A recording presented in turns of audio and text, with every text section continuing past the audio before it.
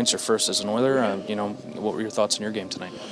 Felt good. Obviously, when you're on the line that I was on, you get a little boost, and you wanna play at their level and help them out as much as you can. And appreciate the confidence the coaches gave me, and I felt good tonight. Big win.